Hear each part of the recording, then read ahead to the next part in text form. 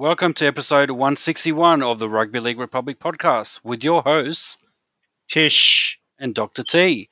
In this episode of the podcast, we discuss the NRL's new television deal, anti-vax gate, and so much more.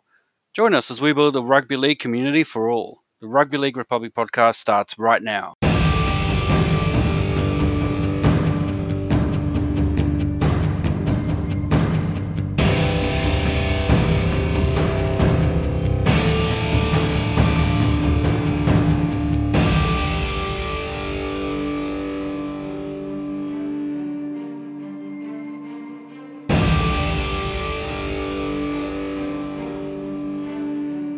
All right, welcome to episode 161 of the Rugby League Republic podcast, where we aim to bring you the everyday fan's perspective on the greatest game of all, rugby league. This is Rugby League for the people. I'm your co-host, Dr. T. Joining me is Tish.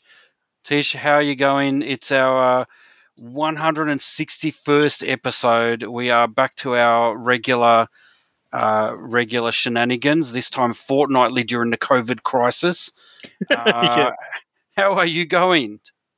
I am going well, Dr. T. Look, it is a tough road at the moment. We're like 2 weeks away. I feel like I'm climbing Mount Everest here. As we get closer and closer to the NRL season, you think, okay, we're almost there. But then another scandal, another gate we have to come across. Some more craziness happens as we're climbing to the summit in the apex. But I'm doing well, and I've got to say, last week I really enjoyed our very special look back at the 1999 St George Illawarra Dragons. I thought it was a great episode. Any thoughts that you had? Any more thoughts you had from last week's game? Last week's podcast? Yeah, no, look, I think we've got some good feedback about the fact that we're doing something different, which we're very happy about. We thought we'd kick off. This is pre-COVID, everyone. We're not doing this because of COVID. I know some people are kind of going, those lucky enough to still have a job or something, then at home doing stuff, and just think, maybe I'll take up learning, how to cook or something. Some people are deciding to do it, but we had already decided we want to do something different. So we've got 2 new series. For those of you who don't know, please make sure you check out some of our previous episodes in the last couple of months, because what we've done is we've got the Almost Fairy Tales new series as well, which is really, really good, where we look at a team who almost reached a fairy tale, and it was almost a dream come true, but something happened at the very end that didn't quite make it come true. And the kind of the near misses, the almost fairy tales, as we call it. So that's a really exciting kind of new series that we're putting together. And also the other one is the greatest rivalries, and we've already talked about a few. My favorite one, the Eels and the Bulldogs, was the first cab off the rank, but we also tackled the big one, the ARL versus Super League war, which is probably one of the greatest rivalries in rugby league history that you can ever think of, and has done so much, had so much impact on the game that we play today and that we watch and we love today. So, we're very, very proud of those 2 new series. We've been getting good feedback. So, please, if you haven't already, check it out, download, give us your thoughts, send us your thoughts. For those of you who don't know, we usually do this at the end, but we may as well do it at the beginning as well. We can be we can be communicated to. You can catch us on a few little different platforms. Catch us on Facebook. Obviously, we've got a Facebook group going, but also we've kickstarted a Twitter account, which is kind of new. We're kind of learning about it, but we're trying to get as many people listening to our podcast as possible, but also interested in the game in general. So we're just starting all these things up. So please bear with us. But if you are a fan, check us out on Twitter, and please check us out on Facebook as well. Yeah, very much appreciated. And, now, Dr. T, I might have to do a quick shout out if you don't mind. Sorry for interrupting. But on Sunday's Footy Show, the great Peter Sterling was actually interviewing Bill Harrigan, and he mentioned the 99 grand final. and because he asked Bill Harry, is there any decisions you regret? Like for instance, the 99, Digital War Dragons. So I think secretly, Sterlo might actually be a listener. So Peter Sterling, if you're listening to the show, send us an email, confirm our suspicion that you're listening.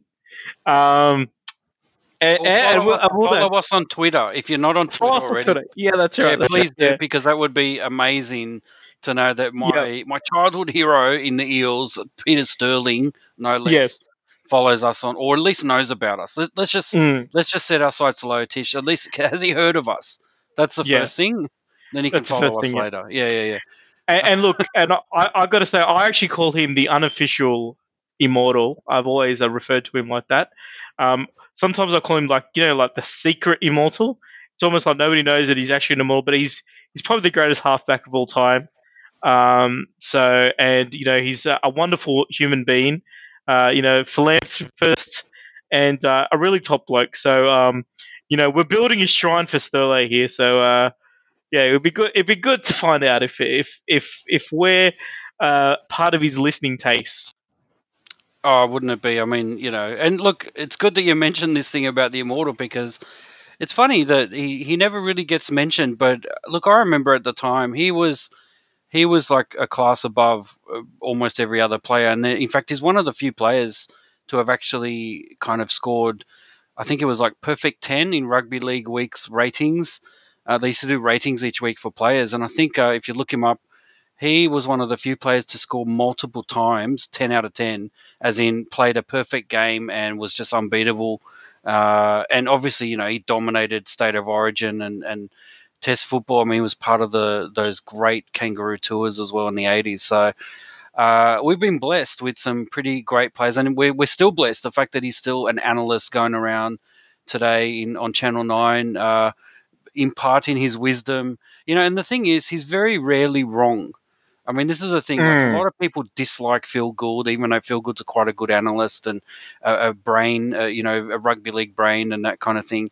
And you're right. He's still has a good bloke, but also really astute in terms of his judgment of players and his judgment of the trends in the game as well. So if he's listening, that would be absolutely amazing. So. Let's see how we go. Maybe next time we'll have something else to report in terms of our Twitter followers. I do want to shout out to one Twitter follower, John Kenny. He's actually our second Twitter follower. So as I said, we are starting from a low base of 0, but very much appreciative of his reaching out to us and following us on Twitter. I wonder if he's related to the great Brett Kenny, because he's also a Parramatta fan. So. Wow. John, if you're out there, let us know if you are a Brett Kenny relative in any way. But if not, you can even just pretend, because that would be pretty awesome. Because again, Brett Kenny, another unsung hero of of the 80s there in the Eels, the great Eels side. So look, and let's not forget the pioneer of rugby league podcasting, Bobby Kenny. He could actually be a relative of Bobby Kenny. Oh, that's going way back there in the memory banks of Bobby Kenny. Who can forget Bobby Kenny? All right. Well, some might say he was the greatest podcaster of them all. Anyway, moving on. I think. Let's move on. All right. So we started this a couple of weeks ago. Given that we've moved to fortnightly and we're still in the middle of COVID, wherever you are in the world, hopefully you're safe and your family is safe, and your hopefully your government is doing what it can to safely transition you through this difficult time. But what I thought I'd do is at least for the foreseeable future, while we have this thing happening around the world, the pandemic, that those of us who are in isolation in some way, maybe would like to sort of join along and have a bit of a rugby league quiz. At the start of this, we ask some questions, and then I'll give you the answers at the end of the podcast. If you can manage to stay listening for that long, So here we go. And Tish, what I'll do is you can be the guinea pig as usual. Yep. I'll get you to answer at the end. And Yes. but here are the questions. So first of all, question number 1. So again, 6 tackles, 6 questions. First question is, those of you playing at home, how many first grade premierships have been won by the Manly Warringah Sea Eagles? And by that I mean all time, not just NRL era. So how many first grade premierships have been won by the Manly Warringah Sea Eagles? Question 2, which UK Super League team has Totally Wicked Stadium as its home ground? Question 3, which Melbourne Storm player, so those of you listening last week might know this, which Melbourne Storm player was famously knocked out unconscious in the 1999 NRL Grand Final, directly leading to the first ever penalty try in a first grade Grand Final in Australia? Question 4, who said that? So name the person who said the following quote. Quote, I'm 49, I've had a brain hemorrhage and a triple bypass, and I could still go out and play a reasonable game of rugby union, but I wouldn't last 30 seconds in rugby league. And a little clue for those of you playing at home, he is the only non-Australian to ever have coached a State of Origin side. All right, question number 5. Who captained Canterbury Bankstown in the 1988 New South Wales Rugby League Grand Final against Balmain? Was it A, Peter Tunks, B, Steve Folkes, or C, Steve Mortimer? And finally, question number 6, who is the current captain of the Samoan National Rugby League team? So the Samoan National Rugby League team. The Toa Samoa, they call them. All right, so without any further ado, let's launch into our 6 tackles because we got a lot to talk about. Here we go with our 6 tackles. Tackle number 1.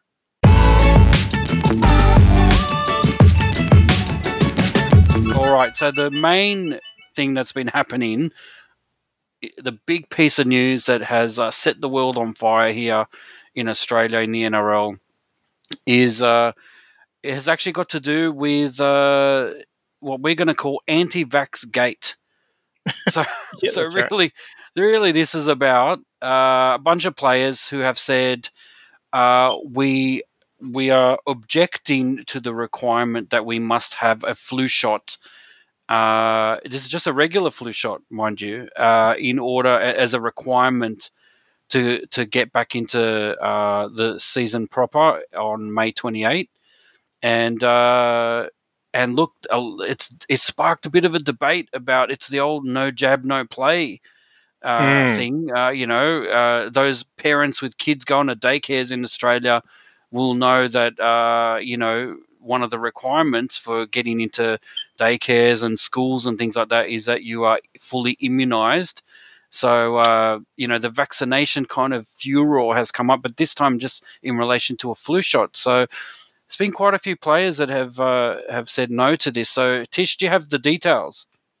Yeah, look, so yes, I do. So look, obviously the NRL is asking, the federal government of Australia and New Zealand, for an exemption to be allowed to start the competition on May 28th. And part of that is that they had a whole set of conditions that they need to actually adhere to. Now, not only that, the NRL also has, New South Wales, Queensland, Victoria, and government of New Zealand once again. Obviously, there are teams and citizens or residences of those three or four jurisdictions, and they each all have their requirements. So the NRL players, and then so look, the first one that came out was actually the Queensland government. The Queensland government actually said that they will not allow players who have not had a flu injection to play without any sort of without any players objecting. So all players need to. There's not going to be any exceptions from the Queensland government point of view. New South Wales, Victoria, and I think even New Zealand, they said that, look, we would like to have it, but we will be willing to exempt players just as long as they sign a waiver form. So the issue really started with a couple of players from the Gold Coast Titans who have refused, for reasons of their own sort of personal choice, have decided do not want to have the flu injection.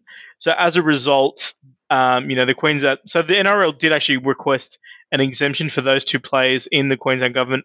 Queensland government actually said no. The NRL at this point in time is actually sticking by the players who have actually refused and are trying to get these players to be allowed to play. But what it looks like is that basically, with the whole situation that is going on at the moment, it is a huge risk to have players without immunization playing, or just the perception of having players without flu shots being playing and having this exemption, when there are actually other people in other industries that it's compulsory to actually have these flu injections, who have been exempted. So that's where the bulk of the issue lies. So we have, I think it is around about 20 players all up out of so the vast majority of players have actually got the flu shots. It's just that there's about 20 or so players. Now that number is coming down because as the pressure gets applied to these players, they are starting to get their flu shots done. So, but there is still a number of players that have refused to take their flu shots. So, look, what's happening at the moment is that these players are being stood down, and I believe they're being stood down without pay as well, which is also another little side note to it. In my personal opinion, I actually had my flu shot done today. So I do see the merit of having a flu shot. I do understand that people have their individual freedoms, but I think if you are asking for a special exemption, if you are allowing, if you've got a job at the moment, and a lot of people have lost their jobs, then I think NRL players need to comply. Regardless of their beliefs, and if not, they've got to be prepared to, I suppose, accept the consequences. And in this case, the consequences is that you're going to lose your spot in your team that you have to play, that you're playing in. My advice to any young, player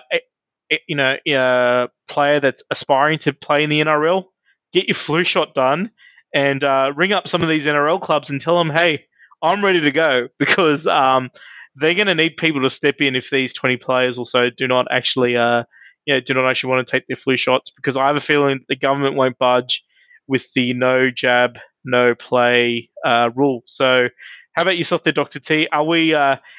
Is this a human rights violation? Is this a freedoms violation by enforcing this, or do you think it's fair play? That's good questions. It's a difficult one because, as you said, the NRL has kind of painted itself into a corner here because by sort of being the first out of the blocks as a professional sport to say we are coming back at this time and we're working with government to make it happen. And then the backlash, if you remember, that occurred. See, this is all related. The backlash that occurred obviously then led to them saying, you know what, we will provide some guarantees that we will do even more than you expect us to do in order to get back to normal. So one of the things that we will do, for instance, is ensure that our players are as safe as possible, given that they can't, obviously the nature of the game, you can't maintain social distancing kind of measures. You got to do other things. So they kind of then said, okay, we'll do this. Now, we also saw last time we spoke about this that the players union, the players association, wasn't really consulted properly with a lot of the kind of things that were happening. This is even post Greenberg being sacked. So that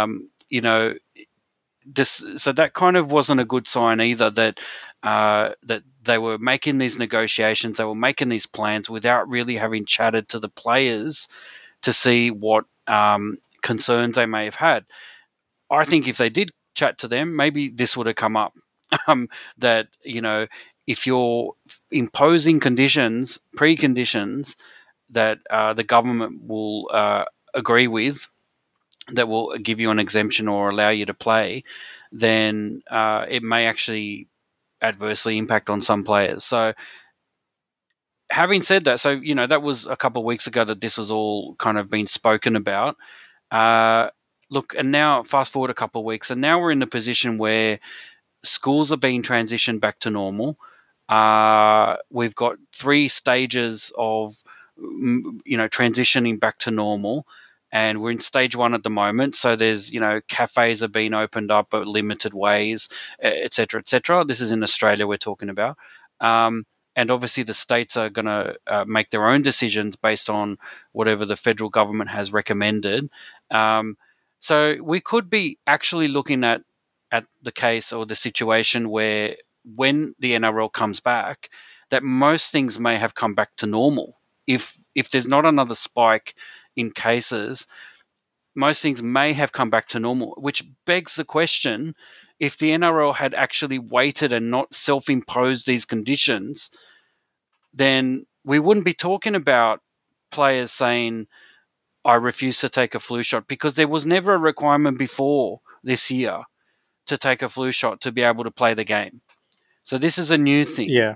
And so it kind of begs the question that, if they had just waited and not imposed this condition, then potentially we'll get to the point at that point where you won't have players that have been stood down. Having said that, I think what will likely happen is that while they're being stood down now, I don't think it will be for very long, because I think what will happen is once the rest of the country gets back to normal and conditions are, eased a little bit in terms of different types of industries going back to normal, the NRL won't be in a position of having to have these conditions of players must have flu shots.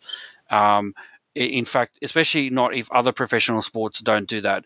And quite frankly, if any club sacks a player or stands them down, especially without pay, when that is the situation, you're going to see a lot more lawyers now circling those players, because those players will have every right to mount a bit of a legal case against the NRL for restricting their freedom in a way, especially if no other professional sport does it. So we may be jumping the gun a bit, but I think the timing of this is kind of interesting, and so to the point of, do they have a right to refuse to take a flu shot? Well, I guess it all comes down to what contract did they sign. When you sign up to be a rugby league professional, do you sign up to have vaccinations and things like that? I don't know exactly what the deal is. Obviously, they didn't.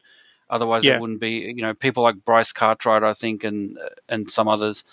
Have who is it? Josh Papali as well. Potentially, is one of the people that have been named as having refused to take the shot. So, and I think there's 3 players from Manly as well. Yeah.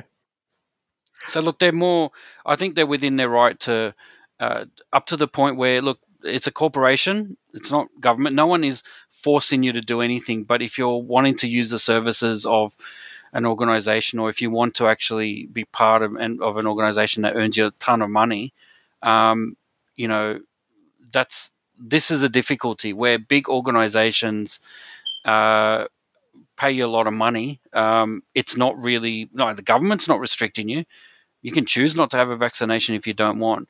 But if you want to earn hundreds of thousands of dollars playing in the NRL top grade, maybe that will become a condition in the future. I don't think that it's necessary. I think potentially you might argue that having, if we ever get a COVID vaccine, that might be a legitimate reason, because we know that it's a killer disease. So whereas flu isn't necessarily, and it's not like the flu. I mean, the way things have panned out, it's sort of a bit hard to define. So I mean, definitely, it's definitely a tough one, and it's probably won't be the last time we speak about this. But the way that the clubs react to the government, the way that the government, like Queensland government, apparently has come down hard on Gold Coast Titans players as well, suggesting that they won't be able to play at all. So it's the interesting interplay between government and the NRL. But some good questions there. But Tish, I'll give you the final word before we move on. Yeah, look, Yeah, look, I think what you said is right. I think we're in a very interesting spot when it comes to the whole COVID situation, or at least in Australia anyway, because it is still a fluid situation. As you quite rightly said, things are constantly changing. People going back to normal, and by the time May 28th rolls around, we could be in that situation. Yeah, everything is back to normal, but I think as it stands, we are still in the not as not business as usual sort of terms. And if we're in those terms, then I do still stand by the fact that I think that these players, if they do want to play, they need to have their flu shots taken, because essentially the NRL is trying to comply to a set of rules, as you quite to try to get an exemption to allow them to play. Because at the moment, all the social distancing rules that are out there, the NRL does not. The nature of rugby league doesn't allow. I mean, we've got 26 players gathering together to begin with, so there is quite a lot the NRL has to do. I think what you kind of said hit the nail on the head. That the Players Association was not part of the negotiations when all these rules were put in place by the broadcasters, by the not necessarily broadcasters, but broadcasters were involved, but also was all the government entities that were also involved as well. There probably should have been a better sort of communication route. Probably the NRL thought at a high level that all the players are on board with with getting the game back on the field, and I think all players are, even the ones that are refusing. But I think because there was no transparency on the details of what what we need to do to comply, that's kind of resulted in this situation. But as it stands at the moment, though, these players, they have been sort of temporarily stood down. But we'll see when May 28th rolls around how many of these players will actually be allowed to take the field. So watch at this space, I say, as the anti-vax gate continues. Absolutely. All right, let's move on to tackle number 2. All right. So one of the other things that's come out of the transition back to back to normality is I guess, well, it's not really normal time anyway, because we've had a CEO that has left his position recently, and a bit of a vacancy there, and a bit of a power shift within NRL headquarters. So now we've got PVL, as they call him, Peter V'landys, V'landamort, as some people call him, taking a bit of more of a front seat in terms of decisions that are being made. So one of the things that they've tried to do as well, given what's happened, is that COVID has exposed the financial woes of the NRL. And one of the things that they're trying to do is to cut costs. And one of the ways that they're cutting costs is cutting the number of on-field referees from 2 to 1. And so there's been a bit of a debate about, is that a good thing?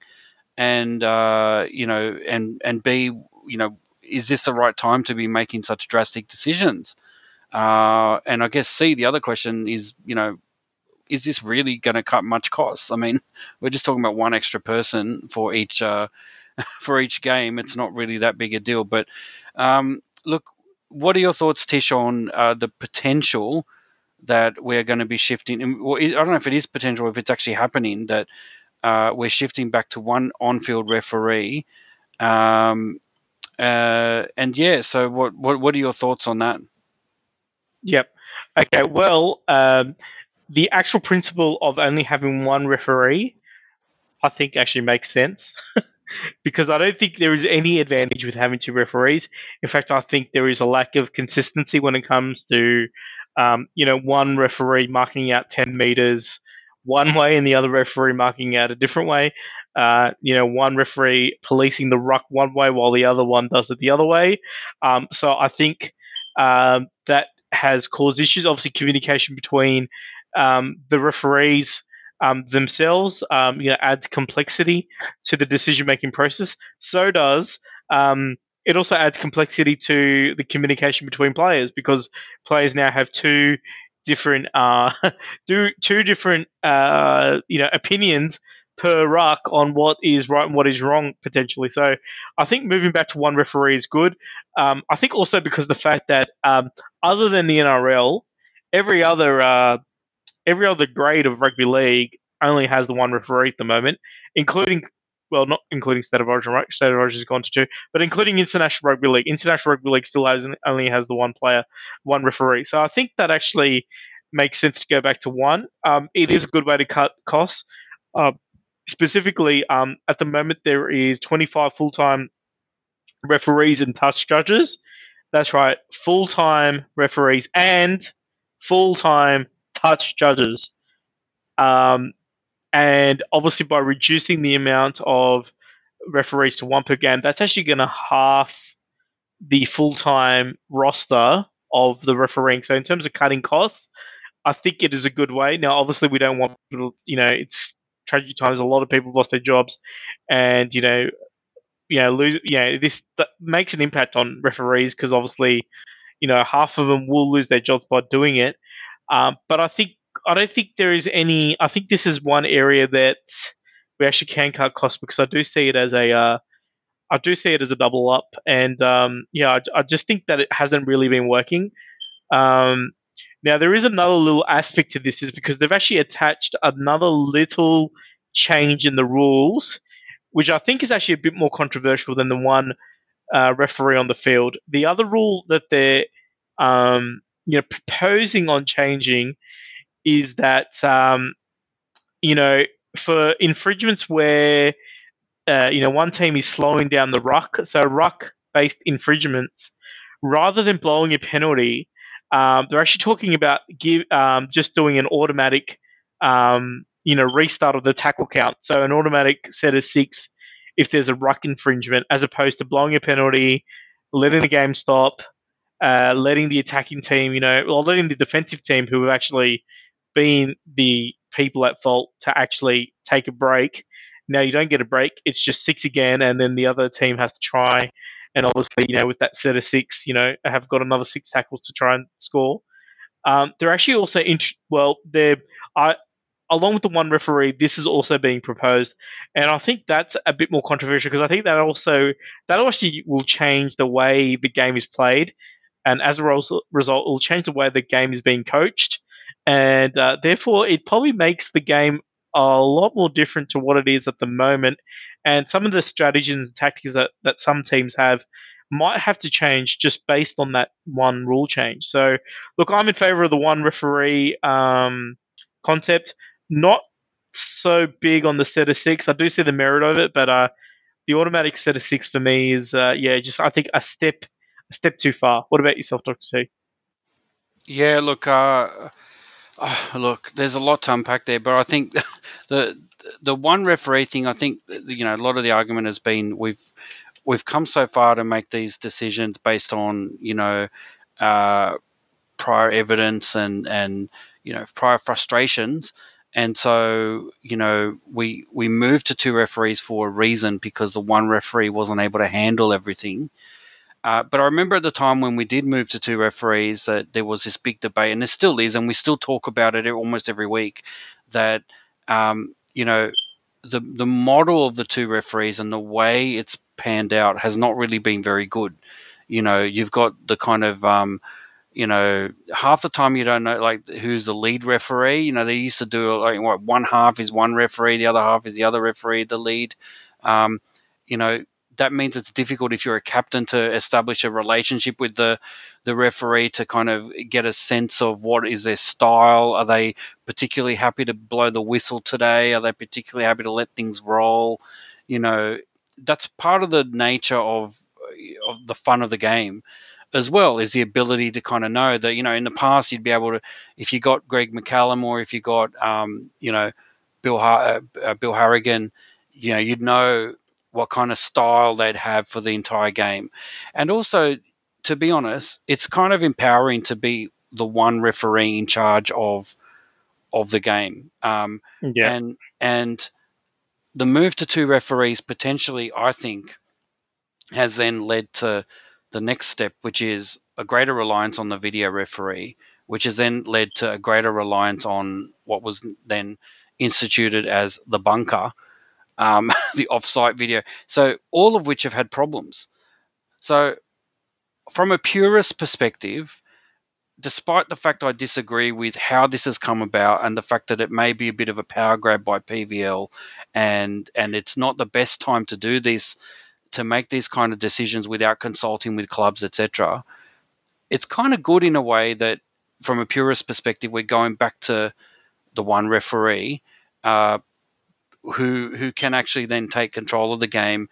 But what needs to happen, though, is we need to be smart about all the assistant referees, shall I say? You know, everyone else that's there to officiate. What is their role? How clear is it? You know, let's give them some agency and some autonomy and some assistance so that they can then help the main referee to make the decisions that need to be made. So I'm okay with doing that. I'm okay with, you know, I just hope that that doesn't mean we're going to have referees who have lost their confidence and rely much, much more on the video referees, because as we know, that's not necessarily a good thing either. So that's my view on that. But on the other thing, which is, so remind me again, so we've got the teams get a set of 6 if the opposition slowed down the play the ball and other kind of professional fouls. So this could potentially be fundamentally changing the game, though, because basically what you're saying is that for some types of infringements, you as a team don't get the choice to decide what to do. You just get an automatic another set of 6. That's I right. have a bit of a problem with that because you know, why does one type of infringement you know, give you a freedom to choose and another doesn't? That's kind of the thing I'm a bit concerned about, is that it part of the thing is you get a penalty, you can decide what to do. And that's always been in the game, and the reason why it's good that it's kept in the game, I think, is that it punishes the other side. You know, Okay. giving someone a set of 6 again doesn't allow you to then calm yourselves down and take a breather.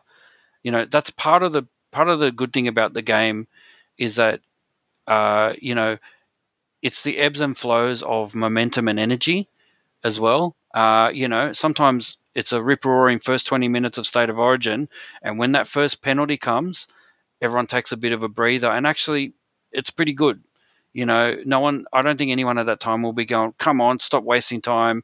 You know, these players are out there running hard, and you know, so if that's the case, that there are blanket changes like that, I'm kind of against it. I think we need to just but again, that goes back to what I was saying, that this is not the time to push through significant changes um, to the game, and that's one thing that I'm concerned about, is that I think what should happen is we should just go back to the game as normal for the rest of the year, and then have a think about these things.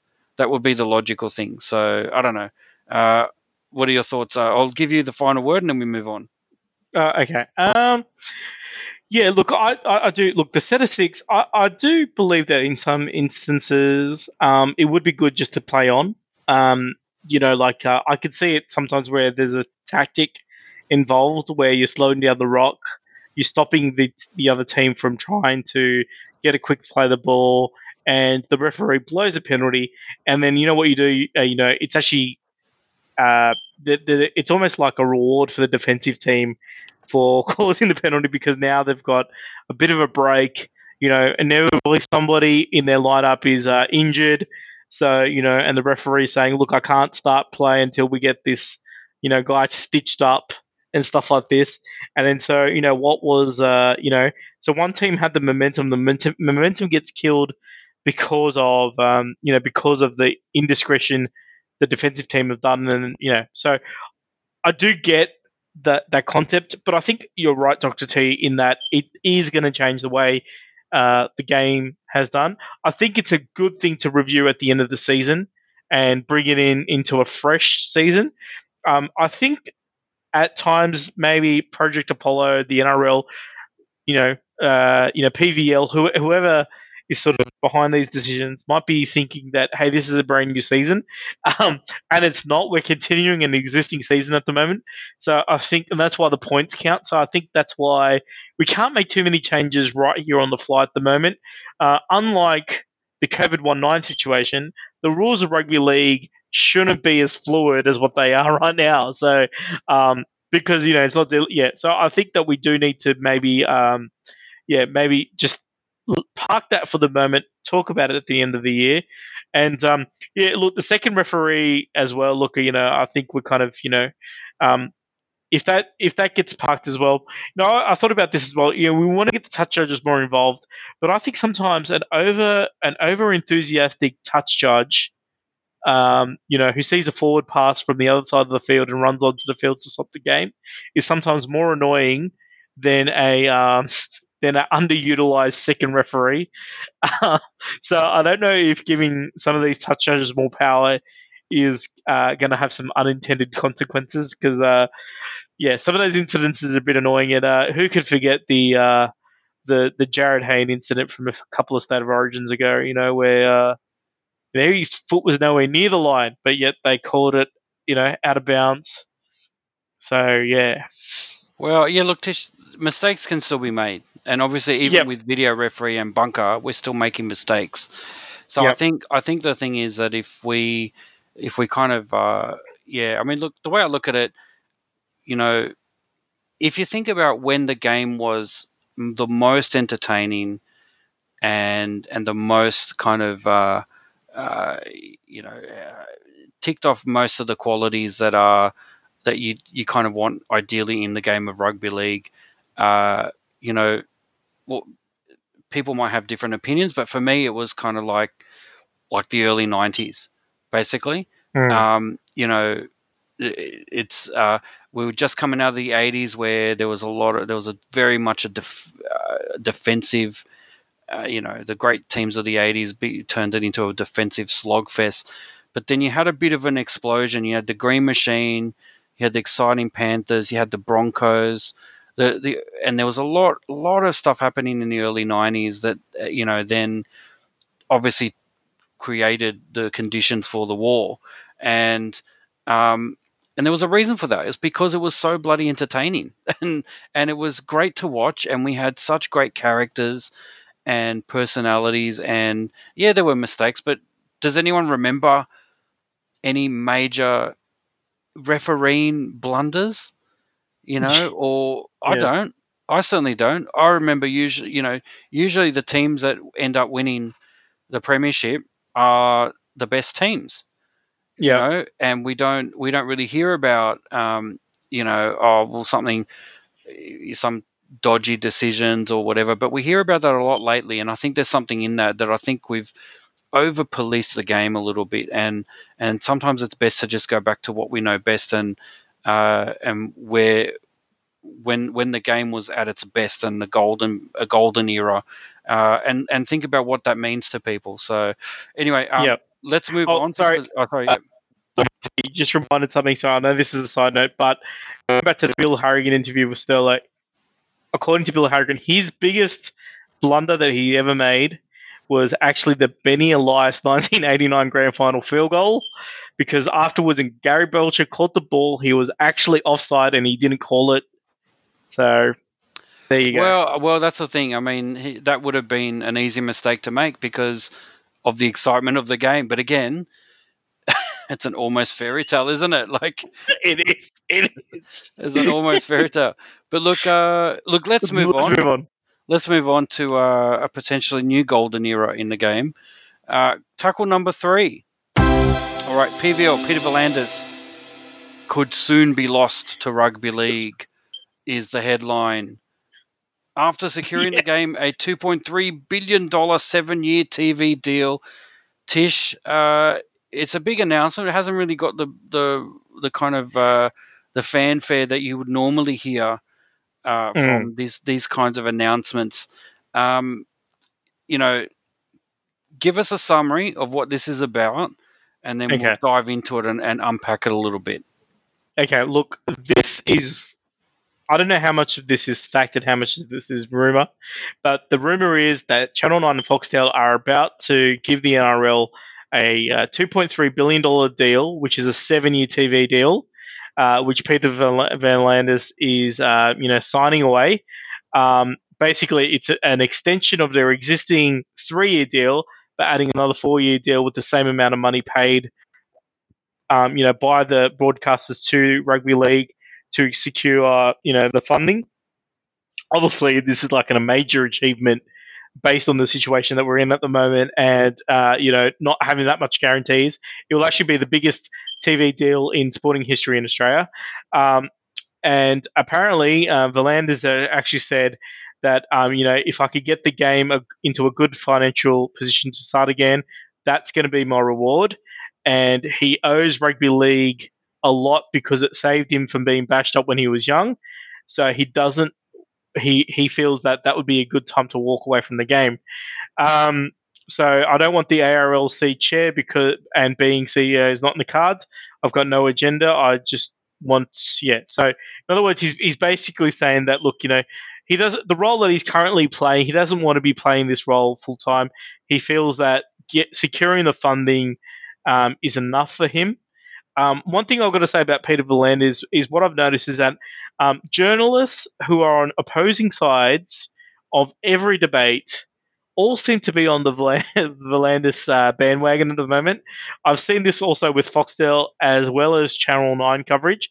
Usually these two set of broadcasters are at loggerheads, but at the moment everybody seems to be, really respecting Peter V'landys. So V'landymania is happening in the NRL, but is it a good thing for him to be walking away after making a deal like this, or do we need Peter V'landys to be in the game long term, Dr. C?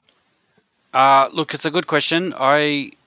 There's a couple of things that you said that are in this whole story that are a bit sus to me, and, yep. and sus is putting it really politely. Because look, the first thing is it's always a bit of a concern when both sides of the media, in both sides, I mean, media or companies who usually totally disagree with each other and have totally different agendas, are all kind of saying he's really great for the game and blah blah blah. So first of all, that's a bad sign when everyone is on his side. Or when all of the media is kind of, there's consensus, put it that way. That's usually a bad sign, because you never get that even in politics at the best of times when you've got a good politician running a country or wherever. You hardly ever get that anyway. So that's a bit of a concern. And the second thing is it's a bit of a red flag when someone says, look, my main aim is to just get them into to get the NRL into a good financial position, and then I'm just going to walk away. So that is also sus, because you'd kind of think he's just barely started.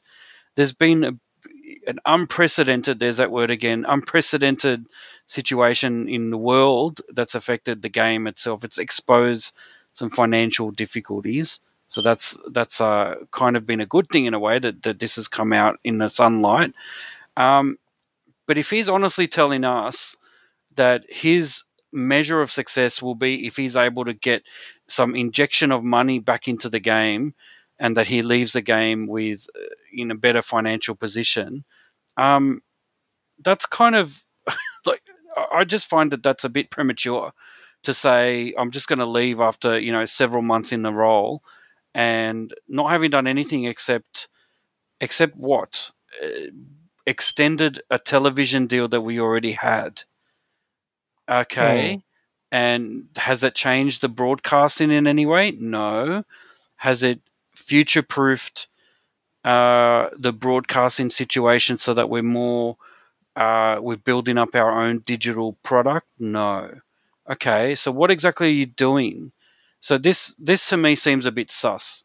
And I think the only way to really kind of explore it is if we unpack the details. So, and I believe that's our next tackle.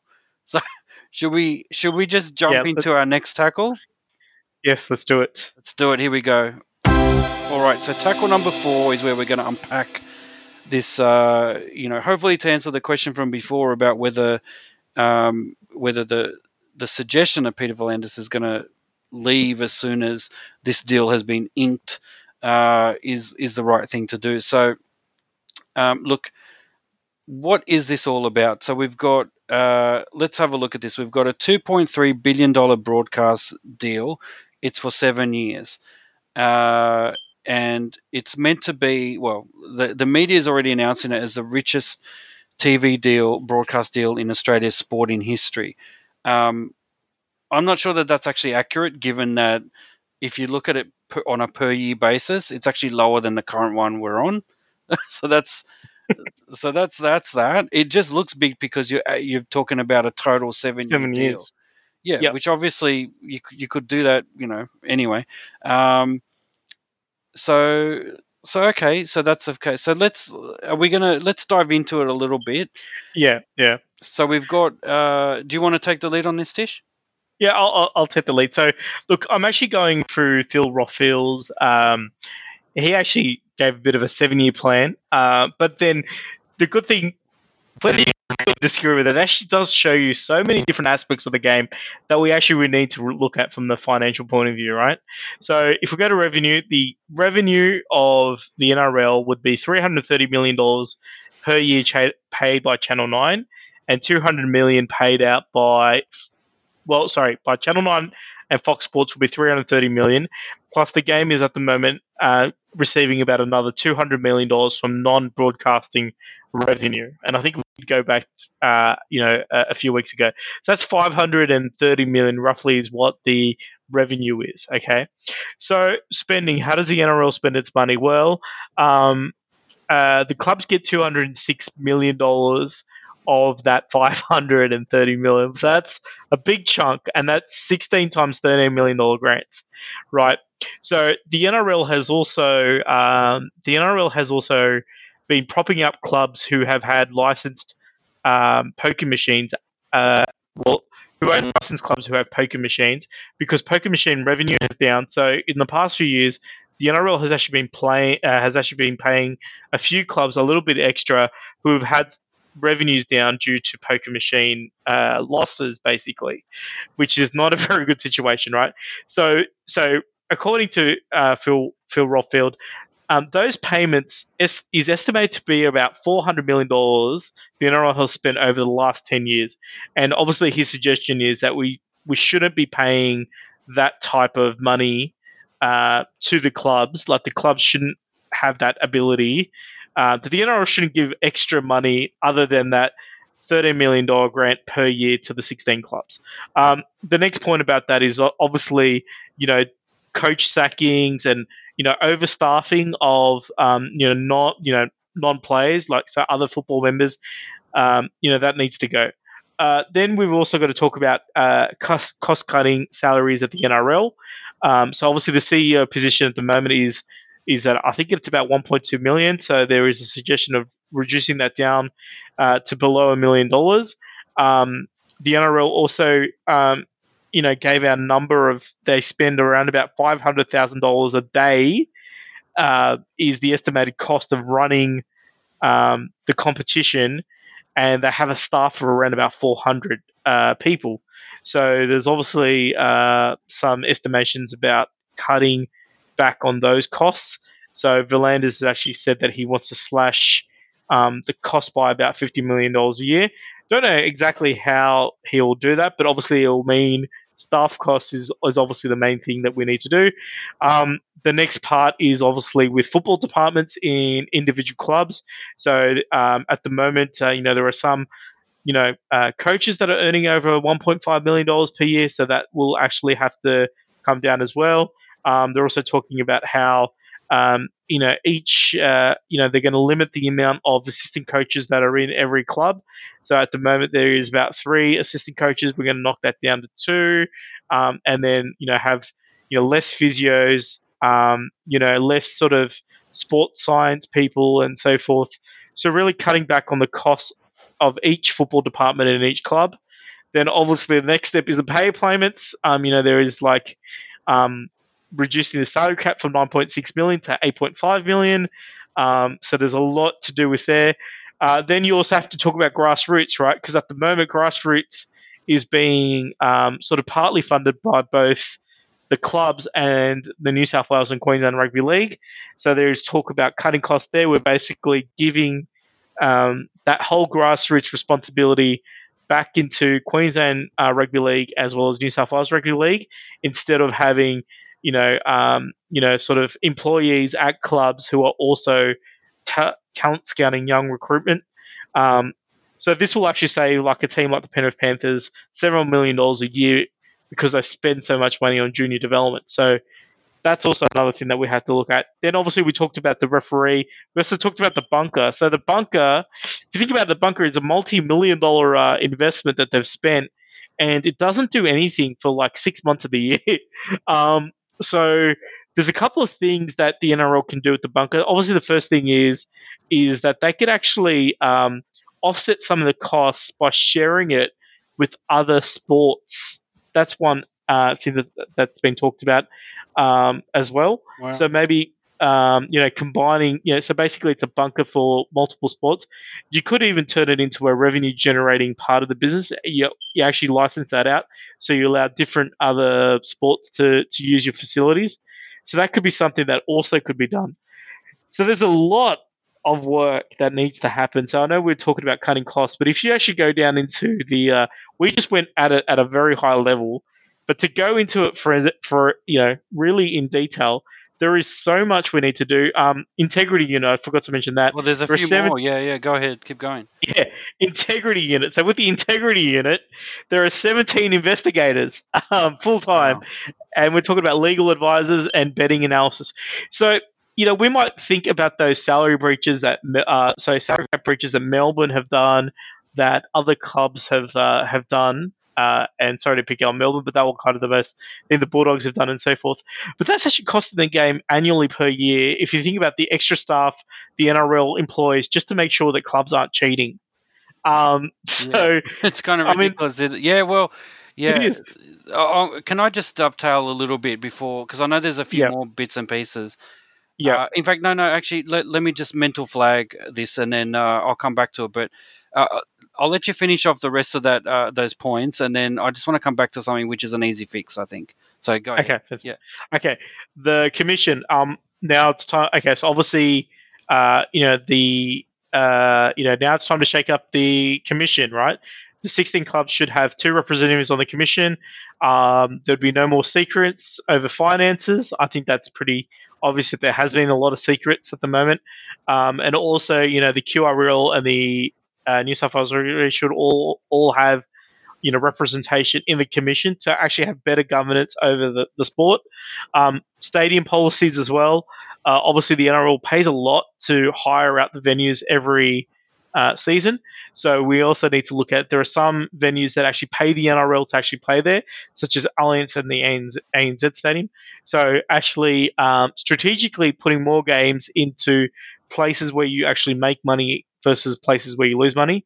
And look, the final point, and this is kind of a big one, but also having actually putting an investment fund together so the NRL can start to own some assets.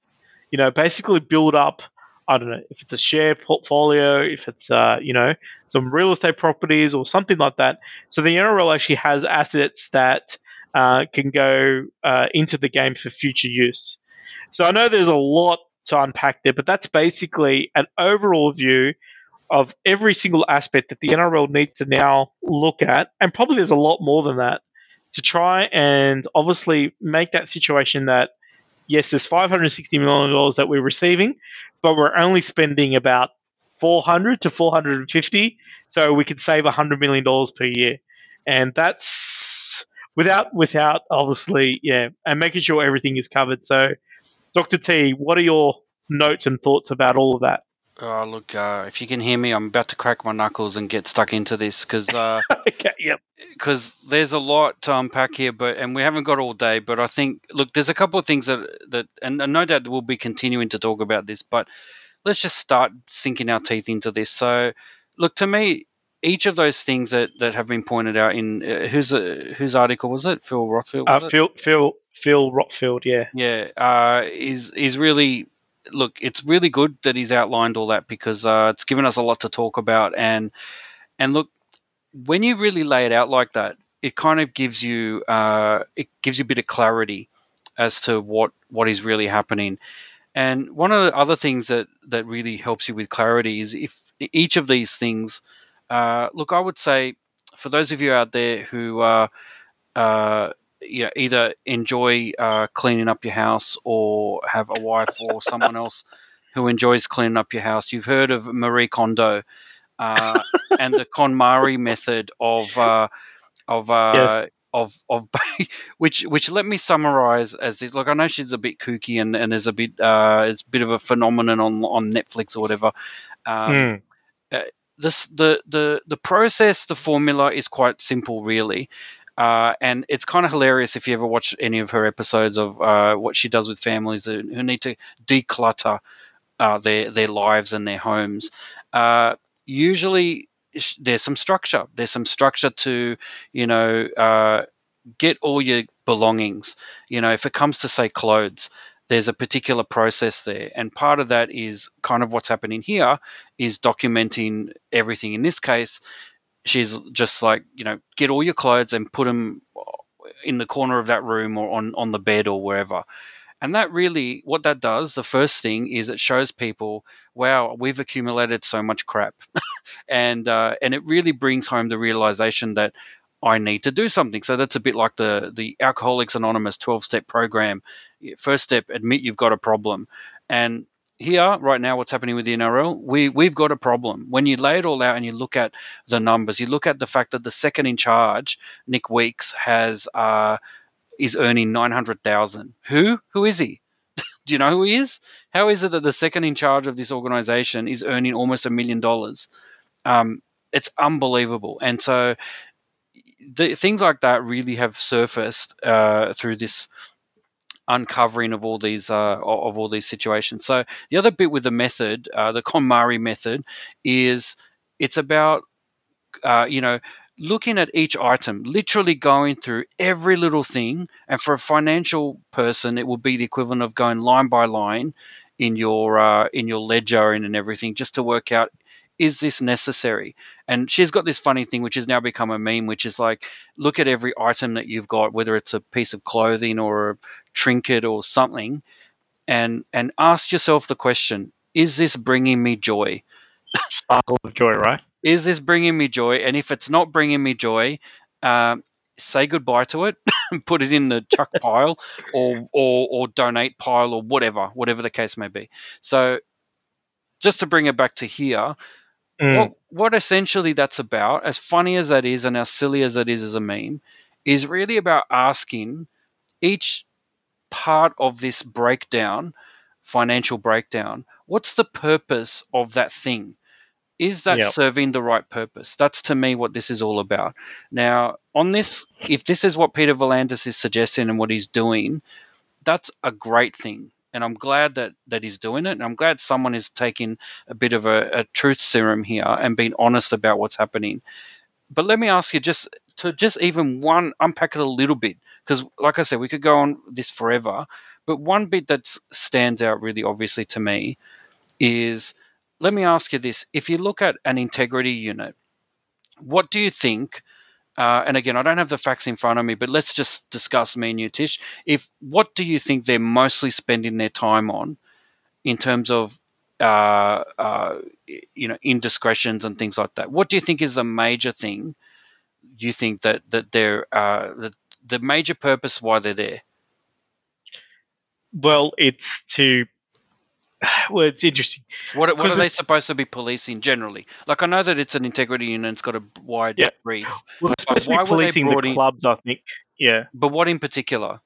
Why did the salary cap? The salary cap, right? And that's what I was getting at. So we all know that that's why they were brought in. That's the main thing. There is no need for 17 investigators for 16 clubs. For 16 clubs, and but it's not just the 16 clubs. No, but if you were looking at what's the rest of their brief, drugs maybe, violence prevention, well, do we really need a unit to deal with things like player misbehavior? No, not really. We never have in the past, and in many ways the behavior is just as bad as it was in the past overall, right? So that's obviously not working if that's the case. The salary cap is the main reason because that's the biggest financial risk to the entire sport. The reputation, reputational damage, etc. So if you look at it, okay, that's a salary. So that's in my mind, the integrity unit is there to deal with salary cap. Now let's go back to what you were talking about earlier as well about salaries, and we've got an issue with we've got other related things like clubs relying on poker machine income, and their revenue is down, so the NRL supports some of that with top-up payments, right?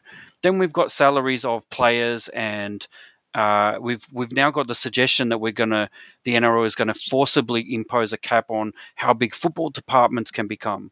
Why? Because they're spending money on, I don't know, gold-plated dumbbells. I don't know what they're doing with this money, but they're doing lots of gyms, maybe, hyperbaric chambers to kind of aid recovery. Look, in my mind, all of these things are related. And the one thing that brings them all together is the fact that you've got a sport that's imposing a salary cap on a bunch of clubs. Now, we've spoken about this before, but I'm going to suggest that one of the things they should consider is cutting the amount of money that they're providing to clubs and allowing them, loosening the restrictions on other things, such as player payments. Remember when I was talking about the early 90s, how it was kind of a golden era, right? Yeah. Now, around that time, I don't actually remember exactly when, but around that time is when they started on this whole salary cap kind of thing, which no doubt then related to the Super League war because players wanted to get more money, and that was only a few years later.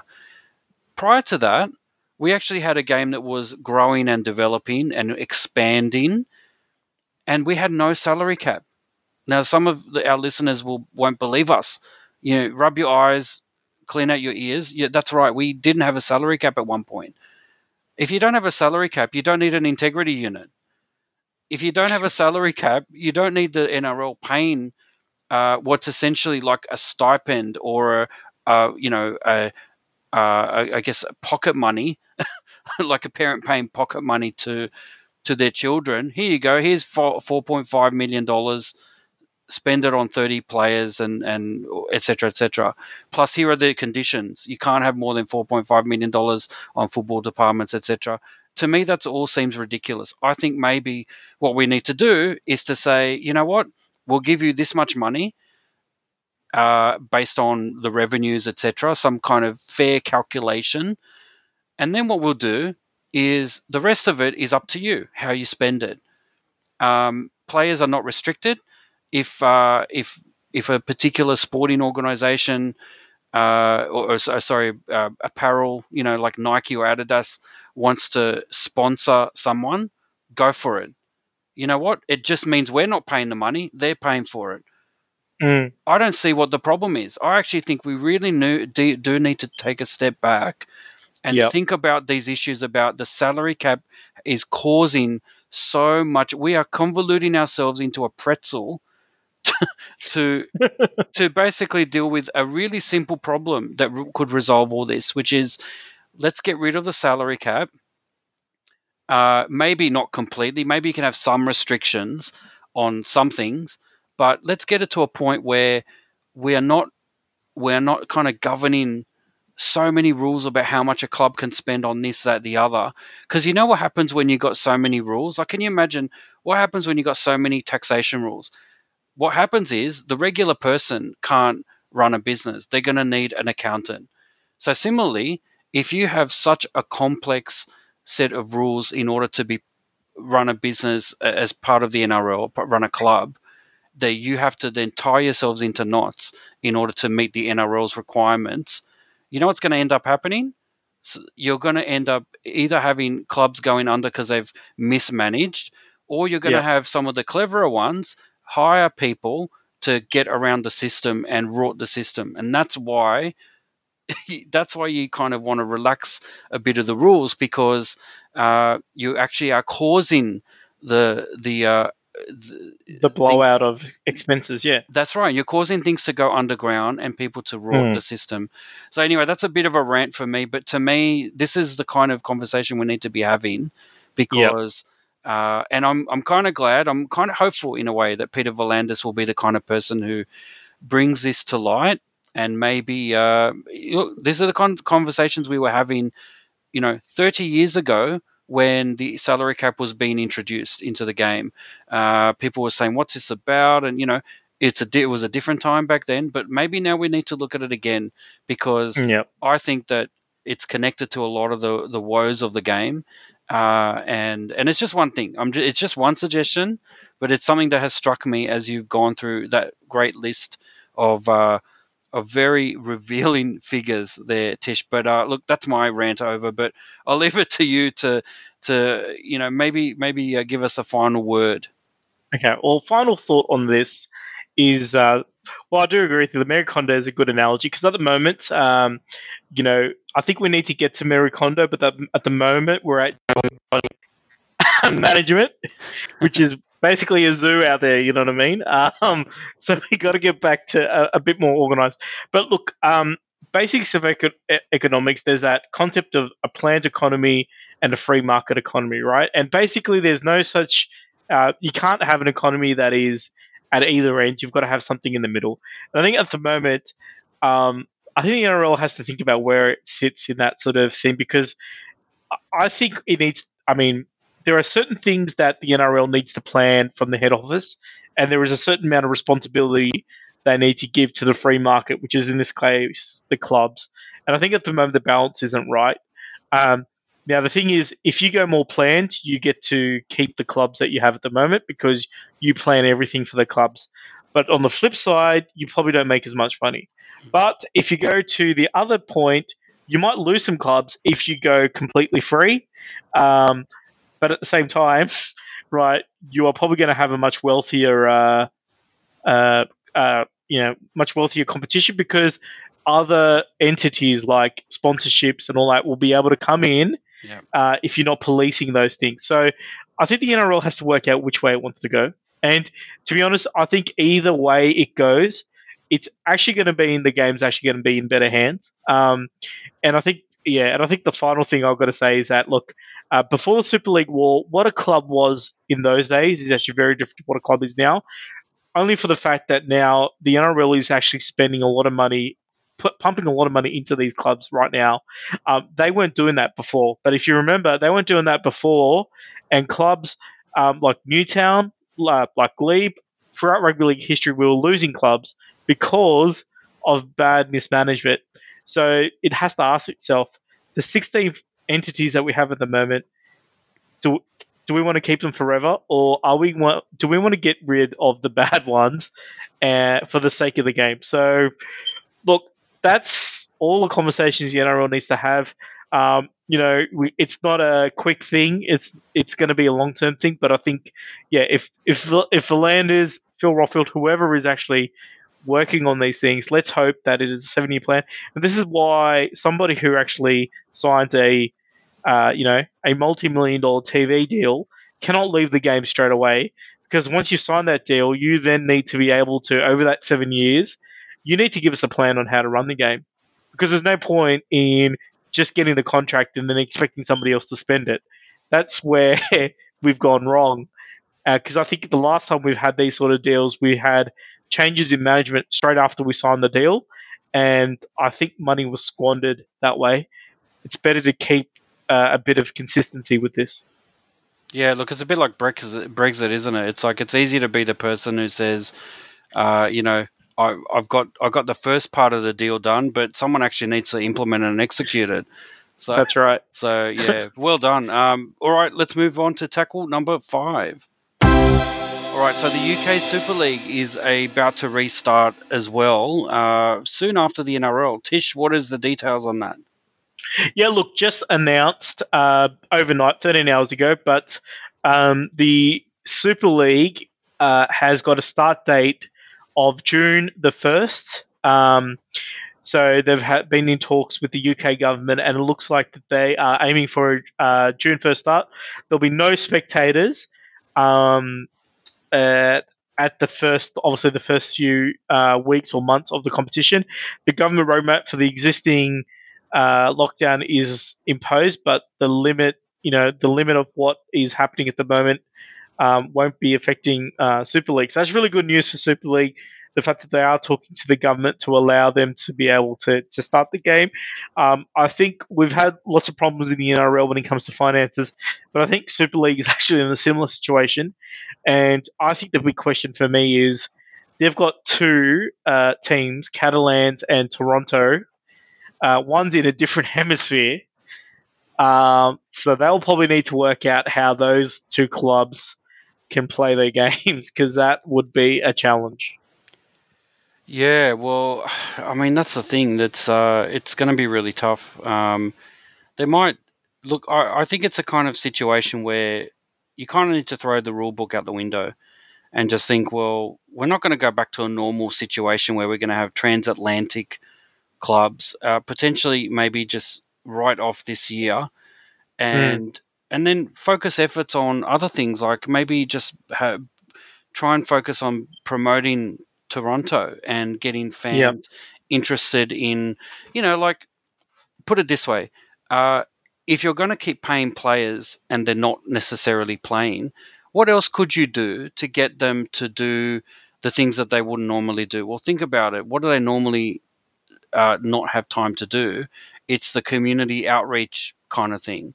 Well, let me put it this way: if you've got schools back to normal, even during a crisis, but which is easing in a way and under control in some countries, then is it a risk to bring some of those footy players to the schools to do a bit of coaching sessions and things like that? Not really. Why can't they do more of that? They've got more time. They're not playing games necessarily. Could they be doing more Zoom calls to teams or to fans and kids and whatever? Yeah, they could be. So you could do a lot more, while you're waiting it out. But you could also maybe look at investing in the local areas. So yes, maybe Catalans can't physically come to the UK to play a game. Why not let them do something to promote the game in their home city? Why not support them to do that? Why not find another alternative way to do something? Have a exhibition game, Toronto versus some other kind of Toronto-based team or Canada-based team. Just, Toronto's already in the UK Super League. Why not just build up the new Ottawa team? Have a Toronto versus Ottawa thing as a bit of a promotional activity. There's so much they could do under these circumstances. But yeah, what do you think, Tish? Yeah, look, I think that they should just hold off on those two teams. And let's just start again 2021. I don't think they've lost that much. Well, I mean, Toronto hasn't won a game yet. And you're right. Look, maybe there's that they need more community support as it stands anyway. So this might be a good time to sort of, as you said, do the Zoom calls, go out, meet schools, educate about rugby league, have a bit of a, get some more engagement, get some more fans doing, I don't know, doing celebrity spots or something like that. Just making, the people of Toronto aware of rugby league in a much better way. And I think as soon as you get that, and even our local junior development, because I think ultimately what will grow the game is getting a Canadian-born hero to be part of their club, and that's what they need to work on. Same with the French rugby league as well. The more superstars that they could have from locally from their country, that's actually what's going to push them moving forward. Why do you think Tonga is doing so well? Why do you think Samoa and these nations are going on? Because those nations support those homegrown players, and that's what's actually going to grow the game in Canada. So I think if they focus on that first, I think that's what's going to cause that growth that we want to have. All right, let's move on to our last tackle number 6. All right, what's up with the international game? Well, look, we've been talking about UK Super League and the impact on the NRL as well, but let's not forget the international game will also be impacted by this COVID crisis. While there are some difficulties, some changes to happen, for instance, State of Origin is to be played after the October 25 NRL Grand Final, and the UK Super League will run possibly even later into the year with obviously a late start as well. I think it's widely accepted that the Kangaroo Tour that was meant to happen will be scrapped. However, what's come into in place, however, is some suggestions that there are maybe other things that could be done in this unique scenario, and that might mean something like a 3-test series between New Zealand and Tonga that could run concurrently with the Origin series, and maybe at the end of that, the winner of that would play Australia, for instance. That would be pretty awesome. And another thing that's happening is obviously the fact that the schedule over the year has changed and will change for this year, that maybe it's an opportunity for the people in the NRL and Super League to talk about aligning their seasons a little bit more to create a genuine international window. Now, as soon as I read that in whichever article, I think it was on the NRL.com, my ears went up, because we've been talking about this for a while, that, at the very least, the two big professional competitions in rugby league, need to have some sort of alignment so that we can actually foster the international game by giving some space for players to go and play and, play with their fellow kind of teammates in their chosen country, etc., and also to allow that to kind of breathe a little bit, rather than have just one-off random things that then have to go back to the domestic competition. So there's other suggestions as well about a triple header between Kiwis, Tonga, Fiji, Samoa, Papua New Guinea, Cook Islands, etc., instead of the end of season Oceania Cup.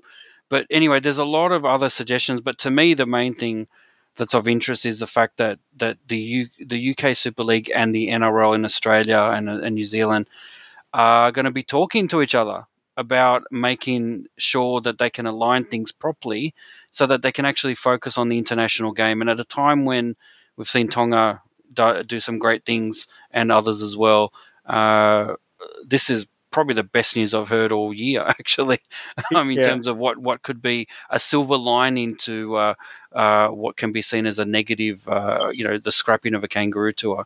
What are your thoughts, Tish? Final word. Well, I love the idea of a New Zealand-Tongan three-test series.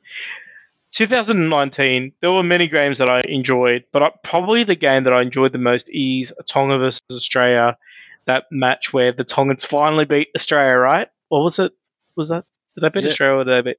Yeah, no, anyway. They beat Australia, yeah. They did. They did, and that is the most exciting thing that's been happening in rugby league, is the emergence of these new nations and how well they're doing.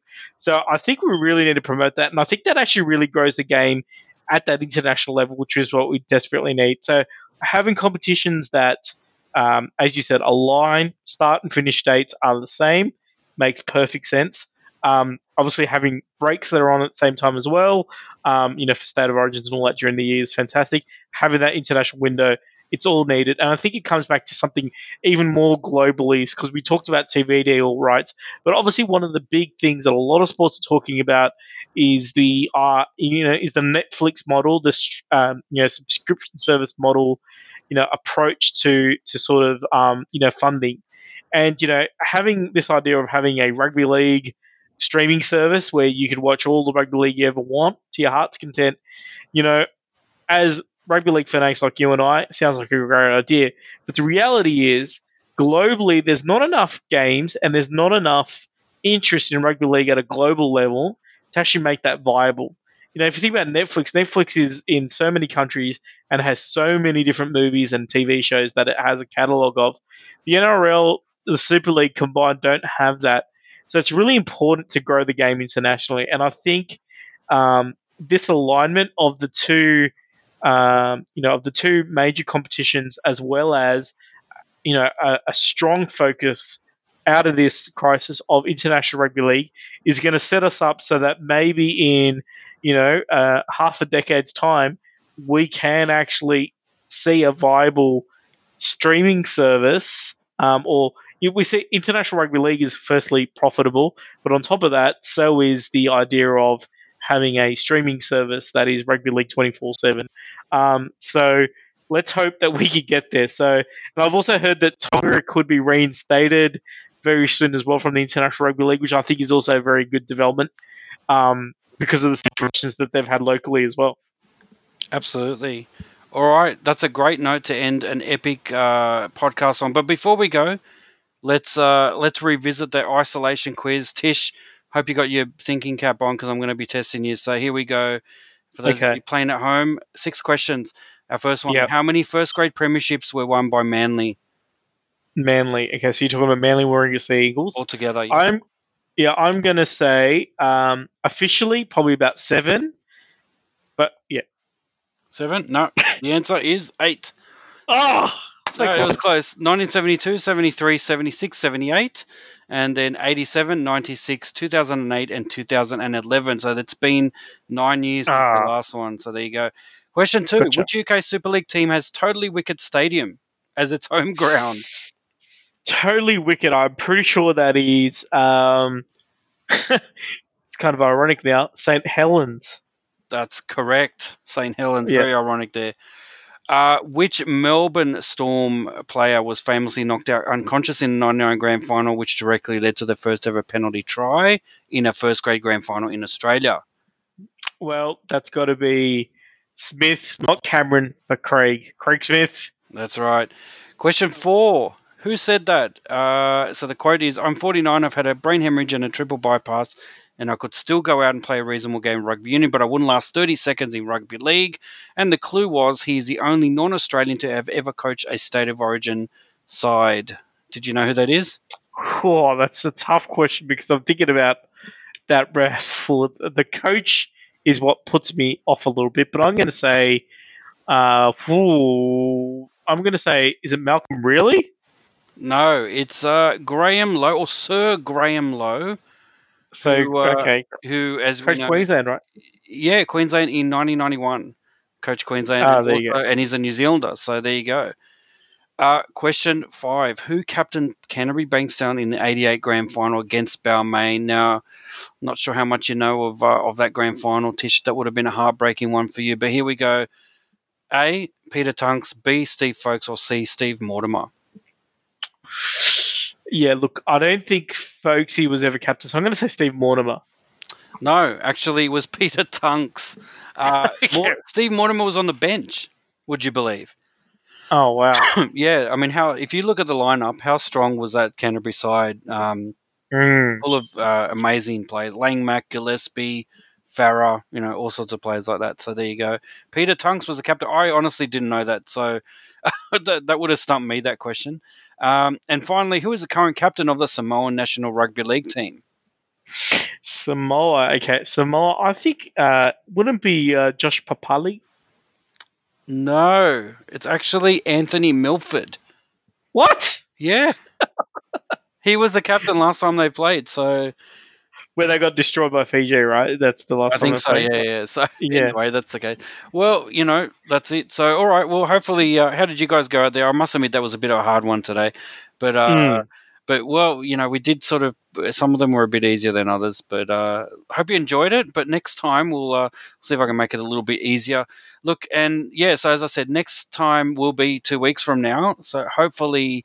we'll know a bit more about the salary cap, or not the salary cap, the broadcast deal and other kinds of issues that we'll have a bit more to sink our teeth into. But Tish, what an epic episode we've got! We've gone through so much today. Lot. Yeah.